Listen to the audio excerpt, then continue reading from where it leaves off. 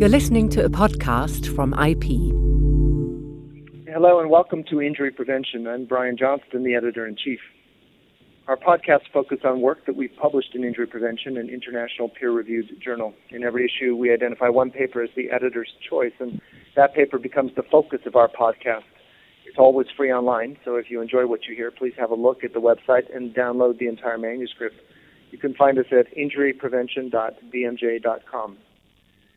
Today we're discussing a paper titled Injury Prevention and Risk Communication, a Mental Models Approach, which appears in the April 2012 issue. I'm joined by the lead author on the paper, Professor Laurel Austin from the Department of Management, Politics, and Philosophy at the Copenhagen Business School in Frederiksberg, Denmark. Hello, Laurel. Hi, Brian. Nice to be here. So your paper is something of a departure for injury prevention. We've published it as a special feature rather than an original science contribution because it's really an introduction to a tool that you believe could be useful in injury prevention research and practice. And for the uninitiated, perhaps you could start by defining for us mental models. What exactly is a mental model, and how are these going to interact with health beliefs and behaviors? Sure. Well, a mental model, probably most simply, is the set of beliefs, including beliefs we have about causality, that a person sort of unconsciously and automatically employs when making a decision. And so our mental models are shaped over time. They develop as we gain experience, as we're educated, as we talk to people. As we gain experience, they become more complex. We know more about a situation, and so our mental models about that thing or that situation become more complex. As we gain expertise, they also become more correct. You know, in terms of how they sort of interact with health beliefs, well, any beliefs we have, the idea within behavioral decision theory is that our beliefs and emotions are sort of evoked in a context, and those shape our decisions and our behaviors. And so any beliefs we have, any relevant health beliefs we have, would be a part of the mental model that sort of comes into play when we're in a situation where we might face a health risk or an injury risk. Well, obviously, you believe that prevention scientists ought to be interested in mental models. What do you think happens if we ignore these in our work? What risks do we run? I think one of the real strengths of the methodology that we're proposing in the paper is that we advocate first developing an expert view of a risk situation and looking at that from a variety of expert domains. So we call upon experts from a number of domains. So that might be epidemiologists, or it might be health practitioners, it might be policymakers, and so on, and really take a look at the total system that a risk sort of operates in. So some of the risks that we might face if we don't do that is we take a more limited view on the risk, and we might not understand sort of some of the ways that things interact, the various factors that motivate people's behaviors or impact their behaviors. I know in the injury prevention field there's a lot of focus on passive interventions, that often we get the most benefit from those if we can redesign a system to actually eliminate or reduce a risk that people face.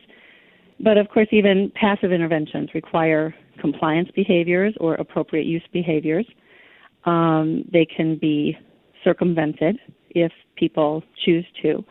I was involved in some research a few years ago in mines in South Africa. We were looking at managers' decisions about implementing occupational health and safety equipment. And one of the things we were surprised to hear is that sometimes there'd be personal protection equipment or new technologies introduced, and that the workers in the mines would actually circumvent or destroy or not use the kinds of things that they were given that were meant to improve their health. It was meant to be good for them. And so one of the things the mental models approach allows us to do is look at how are these different constituencies within a system thinking about things. What are the correct or incorrect beliefs they have that might lead them to engage in unexpected behaviors or unwanted behaviors, and then develop risk communications that can address the beliefs that they have and hopefully encourage them to engage in the behaviors that are in their own best interest. When you set up your approach to mental models and risk communication, you talk about expert conceptualizations perhaps as the gold standard or the more correct model, and then lay beliefs. But I wonder how variable lay beliefs could be. It seems there might be a tremendous variety of mental models for any given issue, and if we're tasked with understanding maladaptive mental models, how many people do we actually need to survey? How many people do we need to engage in order to be able to get a complete idea of how the people that we're trying to protect conceive of an issue? Yeah, I mean, there are, of course, a variety of mental models people will hold. Often you can sort of anticipate groups that will systematically differ in their mental models. So that might be based on level of experience with something, or it might be based on the context in which different people operate. So, for example, I did some research a few years ago looking at farmers' risk perceptions of microbial risks in produce in their farms. And we interviewed small farmers, medium-sized farmers, and large farmers, and found that, the large farmers were more concerned about risks of contamination through their equipment, whereas small farmers were really focused on risk of contamination through labor that they used because they had a greater propensity to use picking by hand. So mental models can vary by constituency or by level of expertise. Typically, when we do this kind of research, we'll interview maybe about 30 people to get a sense for what are the beliefs that are held in a population that we're interested in. And then if we want to get more population-level beliefs, we'll develop a survey that's based on what we've learned in those in-depth interviews and do a survey with larger numbers of people in order to get more sense of the population beliefs that are out there. So it seems that the one goal in a mental models approach would be eventually to correct or improve mental models among the lay population. But it strikes me that a mental model by its nature would be very conservative. That is, people might not even hear messages that don't line up with their existing mental model of a situation or an issue. In your experience, is it really possible to change mental models? How malleable are they? Yeah, you're right. It can be difficult to change people's mental models, especially in situations when we're dealing with a low probability risk and people might have experience engaging in that risk and they've been successful. And so their experience sort of teaches them that the risk isn't there or that it's very small or that it doesn't apply to them. The methodology really advocates if we can understand how lay conceptualizations differ from the expert conceptualization, what are the misperceptions people have or the missing information they have that leads them to take risks that they'd probably rather not, then we can develop communications that are designed to address those misperceptions or those gaps and in a language that is sort of natural to the constituency that we are interested in communicating to.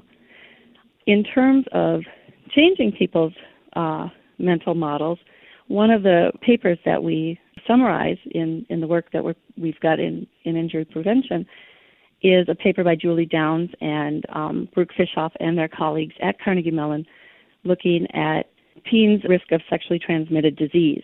And in that work, they developed an interactive DVD that was developed for teens to help them understand how to reduce the risk of having a sexually transmitted disease.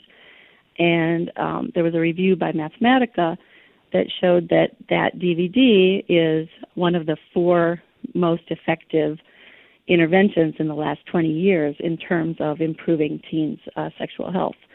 So I think there is good evidence that the methodology can be used to develop communications that are both context and audience appropriate and address the needs of that particular audience in that particular context. So in your paper, you outline a series of steps that the researchers or practitioners could use to bring a mental models perspective to risk communication and prevention intervention. And I highly recommend that listeners have a look, as it's a very practical approach. I wonder, however, if you're aware of anybody who's explicitly used this mental models approach in the injury control field, or is this really new to us? Well, the one thing that happens with the injury prevention research is it takes place in a lot of different domains and can be published in a lot of different places. So there has been actually, I'd say, a good deal of work using a mental models methodology that's related to injury prevention. Some of that we do discuss in the paper, so the work by Patrick Cox and his colleagues, and also there was work by Dan Kovacs looking at the use of chemicals in the workplace and how might we appropriately design communications to help people understand how to use chemicals, what are the risks of the chemicals in their workplace, and develop those communications so that they are specific to the context that people are working in. There was also work by Donna Riley at Carnegie Mellon that looked at preventing harm from paint stripper when people are using paint stripper during home improvements. And they found that the context, the kind of room that people were in, certainly made a difference. And one of the things that was most effective in reducing the risk was not only to open the windows, which is, I think, what's often suggested when you're painting or removing paint, but also to place a fan in the room. Really, you could say any work that's related to labeling drugs is related to injury prevention. So I know there's been some work for the FDA that's related to labeling of prescription medication for pregnant women that's been done using a mental models methodology. There's a lot of really nice work out there on the mechanics of labels, on where to place labels and what kind of font to use and what kind of icons to use. The mental models research really provides a way to determine the most needed information and the most meaningful context and the way to present that information that's appropriate to the people who use it. You know, thinking again about some of the work we did in the mines in South Africa, you know, one group where mental models can be not as well developed is if you have a population where literacy is an issue. And so one of the things they found in that work is that in order to communicate in the mines to a group where literacy is sometimes a problem, is to develop communications that are more based on a cartoon structure and a very visual representation. So I think the method has been used in injury prevention, really in a sort of a number of different ways. Presumably, though, you also think we could do a better job or use it more widely than we have. And I wonder if there are areas or issues in injury prevention that seem most suitable to you as targets for a mental models approach. You know, certainly there's a lot of concern about injury to children. I was listening to the podcast on the under 5 deaths in India that you did just a couple of months ago.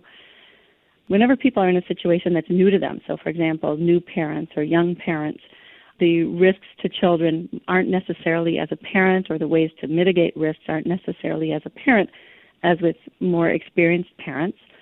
It's hard to control those situations through sort of passive interventions because young children are very active and sort of run around, and they're hard to watch, and it's hard to control their environment at all times. But I think in terms of injury risks to children, there could be some really interesting opportunities to look at what are all the causal factors to, say, drowning or to falls. What are the ways to prevent those? And then if we were to use the method to understand how parents think about these risks, maybe how policy makers think about these risks, there might be different constituencies that we'd want to look at to see if there are ways we can help communicate to parents or to policymakers about ways to reduce the risks of injury to children. I think another area that would be really appropriate for it is more work on occupational health and safety injuries, because there we have a fairly well-defined population that's all facing the same context, the same risks, probably have largely shared mental models within one facility, for example. And so it's a fairly controlled and contained place where we might be able to really assess how are people thinking about the risks that they face, and then develop communications that are appropriate in that context for that population to reduce those risks. One of the things I like about the mental models approach is that it makes explicit a stage in intervention development that many of us may engage in, but we don't do it as carefully or as systematically as this approach would demand, and probably is something that we ought to be taking more seriously. I like your paper because it's a nice focused introduction to the use of mental models in risk communication. But I wonder where we could direct listeners who want a more in-depth introduction to the topic. Are there resources that you would recommend? The one book that we cite at different points in the paper Risk Communication, a Mental Models Approach. And that's authored by Granger Morgan and Baruch Fischoff and their colleagues at Carnegie Mellon. That's probably sort of a seminal work. Also, some of the papers that we cite, I think, as I said, the Julie Downs piece on developing an interactive DVD to reduce the risk of sexually transmitted disease is a really nice paper and goes through the whole process and is one of the works that really shows that this method can be used effectively to change behaviors and to reduce the risks that people face. Well, terrific. We look forward to submissions from authors that incorporate a mental models approach, and hopefully we'll see a more widespread use of this method in our field. That was Professor Laurel Austin discussing her special feature in the April 2012 edition of Injury Prevention. The paper, Injury Prevention and Risk Communication, a Mental Models Approach, is this month's Editor's Choice. It's freely available at the journal's website. That's all for this edition of our podcast. Please join us in June for highlights of the next issue, and check out our blog for ongoing discussion. It's linked from the journal's website as well. For more information about this program and other BMJ Group podcasts, please visit bmj.com.